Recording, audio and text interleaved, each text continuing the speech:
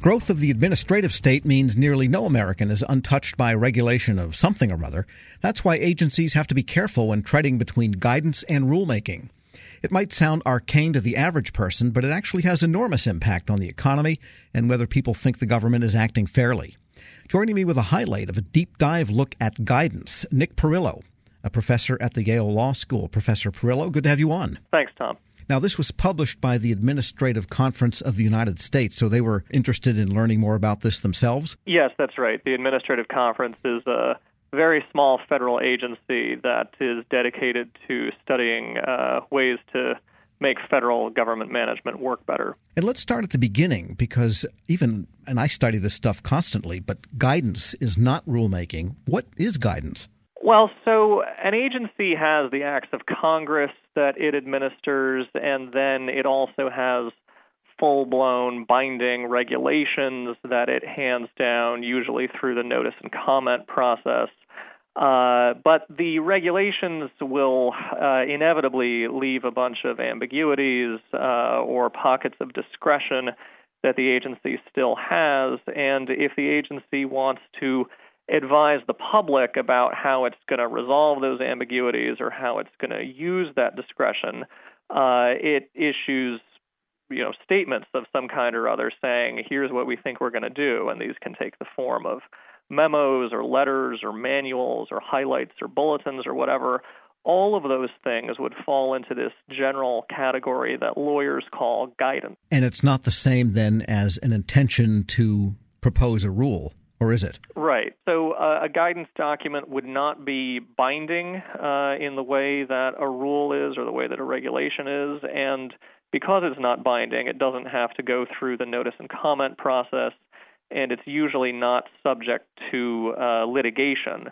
And for that reason, guidance can be issued by the agency a lot faster and more cheaply than full-blown regulations can, which is why at the typical agency there's a lot more guidance than there are regulations. This is the agency telling the regulated entities what the agency feels is the law's intent? Well, I'd say it's the agency telling the public, here's what we think we're going to do or what we're likely to do in these areas where we have discretion. But once we have to make a particular decision, make a decision about a particular enforcement action or a particular licensing proceeding, we might do things differently. But here's what we think we're probably going to do. It provides some predictability, but not certainty to the regulated public. And the reason it's not supposed to be ironclad and not provide certainty is because, you haven't gone through notice and comment. It's not subject to litigation. And so we don't want the agency to set it in stone because it's a little more informal and casual. That's before they would get to the specific parts per millions or number of rat hairs per pound of chocolate that they're actually going to allow in the rule. Right. It's supposed to be suggestive rather than ironclad. And why did you look at this now? Why did the Administrative Conference want to study this at this particular time? Well, the use of guidance is a fundamental thing in agency management. I mean, it's really one of the most important means by which agencies communicate with the regulated public. And there's always some tension between, on the one hand, the fact that guidance is supposed to be non-binding, it's supposed to be tentative, and on the other hand, regulated parties have a variety of incentives to figure out what the agency wants and do it, and agencies have a variety of reasons and incentives to be consistent. So there's always this tension between the fact that guidance is legally supposed to be non-binding, but it can be kind of challenging to keep it as flexible as it's supposed to be. So, this is a fundamental thing that I think people concerned about federal agency procedure and management would always be interested in. The Administrative Conference had done a report on this subject about 25 years ago that was pretty critical of the agencies, and it seemed appropriate to look at this big issue at least once every generation. I mean, also, a few high-profile examples of guidance had been in the news, the DHS initiatives, the Department of Education initiatives, and that kind of thing. But those were not the particular focus of this study. This was really looking kind of across the federal government at how this fundamental issue works in a whole bunch of areas. We're speaking with Nick Perillo. He's a professor at the Yale Law School. And I think your major finding is that when people take guidance wrongly as binding, even when it's not binding, it's mainly because of miscommunication and not really ill intent or misguided intent on the part of the agency, notwithstanding some of those celebrated cases where guidance was clearly misused and the agencies eventually lost in court. Is that a good way to characterize what you found? Well, I think that there's always this legal principle that guidance is supposed to be non-binding and it's supposed to be flexible, so that if there's an enforcement proceeding or a licensing proceeding or whatever to which a guidance document pertains, there might be a presumption that the agency is going to follow the guidance, but the regulated party is supposed to be able to argue, look, let's not apply the guidance in this situation. Our situation is different. We have a better idea for how to handle this. Please listen to us and let's do things differently. Let's be flexible. And so legally, the agency is supposed to be open-minded to those kinds of arguments.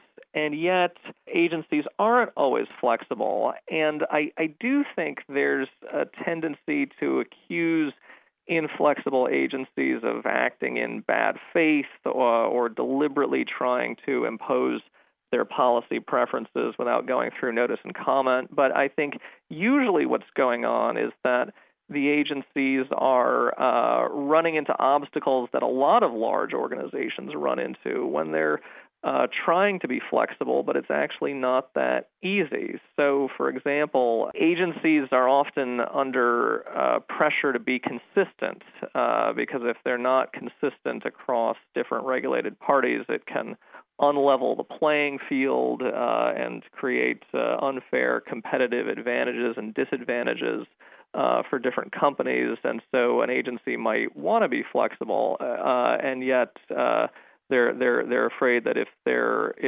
flexible with respect to one party, it's going to give them a competitive advantage and cause the agency to get complaints from that party's competitors. So it sounds like there's opportunity for maybe some training and education of regulation writers so that they understand how to write and apply guidance. Right, and I think the agencies have generally become pretty good at writing guidance in a way such that it doesn't read as binding. I think what's more important now is that there be some more training and education of the officials who apply the guidance in individual proceedings to make sure they understand that it's supposed to be flexible. They're supposed to keep an open mind to arguments to do things differently than the guidance. However, training is costly. Training takes up staff time and resources that could be spent on other things. So we probably can't expect all agencies to be flexible about all guidance all the time, but we could at least set some priorities and identify some areas where there'd otherwise be high pressure to follow guidance, even though it's supposed to be flexible, and concentrate on those. And by the way, how did you do your research? You talked to quite a number of people to understand this whole process and what people think about it. Right. I ended up interviewing 135 individuals across agencies, industry, and NGOs in several different regulatory areas. And it was very important to us to try to get multiple perspectives, to see things from the official's point of view, see things from the regulated industry's point of view, see things from the activist and NGO point of view. I started with basically the members and contacts of the administrative conference, who are a group of people from several different sectors affiliated with different political parties, and they pointed me to other people to talk to. Nick Perillo is a professor at the Yale Law School. Thanks so much for joining me. Thank you, Tom. We'll post a link to the report from the Administrative Conference of the United States and to this interview at federalnewsnetwork.com/Federal Drive. Subscribe to the Federal Drive at iTunes or Podcast One.